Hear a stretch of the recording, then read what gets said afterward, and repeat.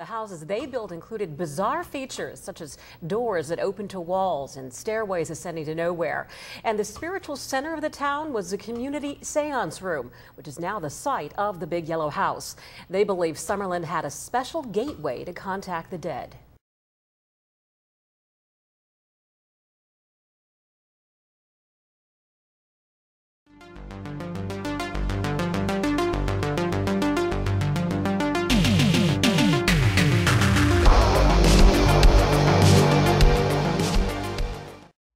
Hey guys and gals, how you doing? Today I'll be talking about a movie called 1972 Yellow House. Now this movie is like 52 minutes and it's a found footage horror movie.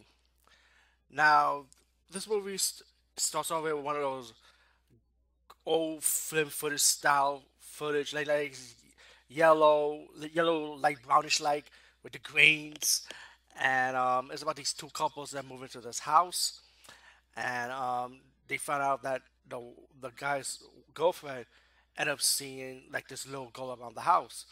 So they have like this very psychic woman to do a seance, and later on they found out what happened to this girl, that she been like maybe murdered. They found bones in a ground filled pool, you know, and the movie. I'm gonna be straight honest.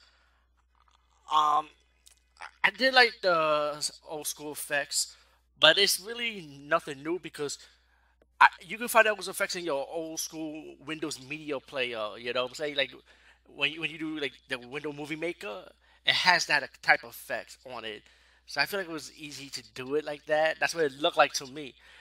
And this is major nitpicks because one nitpick is the background music. It is the same freaking background music throughout this whole movie. And also, when it comes to found footage movie, I don't like background music.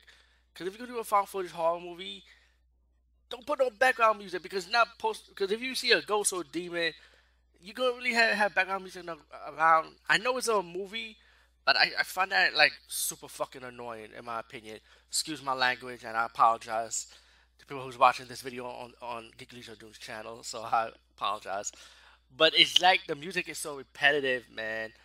But still, if you're gonna do the background music, then at least use different types of music, and also the audio covers the voice. So I had to watch this movie with subtitle on it to understand what was going on.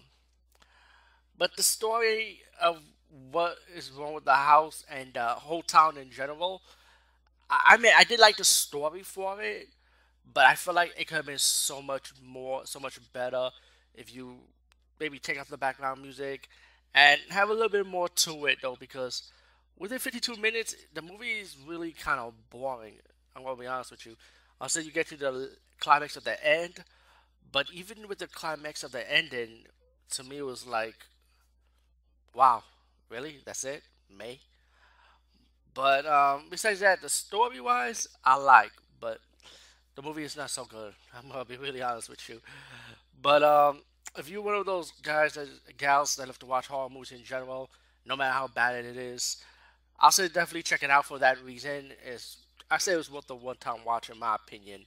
Unless you have your own opinion and you think this is an A plus found footage movie in your opinion, then hey, that's fine. That's you. But me, nah. Anyway, peace out and see.